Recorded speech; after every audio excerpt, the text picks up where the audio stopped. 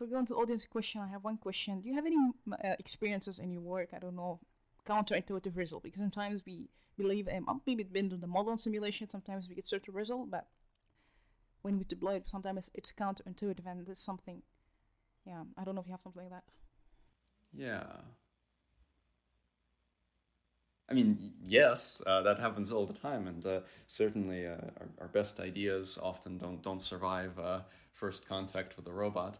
But I'm trying to think of a good example in this case.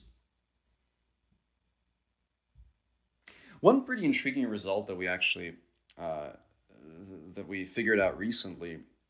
This is actually not something we've even released yet, but we'll probably release the paper in a few days. Is we've been thinking a lot about how generalization in reinforcement learning compares to generalization in supervised learning.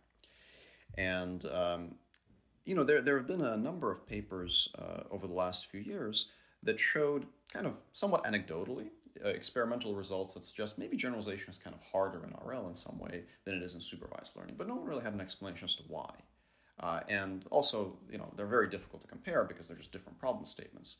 So my thinking about on this topic was always that, well, maybe there's kind of nothing there. Like, generalization is what you get from lots of data, so just don't worry about it. Train your RL system on more experience and it'll all be fine. But we actually figured out recently, and this is some more theoretical work that we'll hopefully release in a few weeks, that there's actually fundamental reasons to believe that generalization in RL is harder than generalization in supervised learning, because RL systems need to address epistemic uncertainty differently. Essentially, briefly, the problem comes down to the fact that in a supervised learning system, if you do well on the training set and you don't overfit, then you will do well on test points from the same distribution.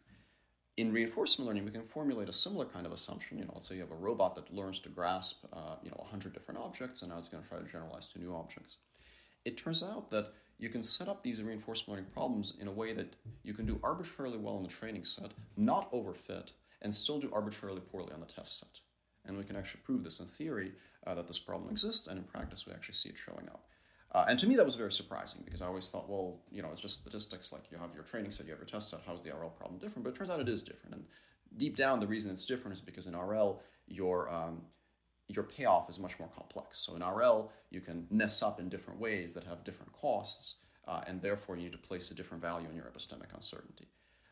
So we'll release this work in a few weeks, but to me this was a pretty surprising result, because I always thought, well, we don't need to worry about this stuff in RL anymore so than we worry about it in supervised learning, and it turns out that's not the case.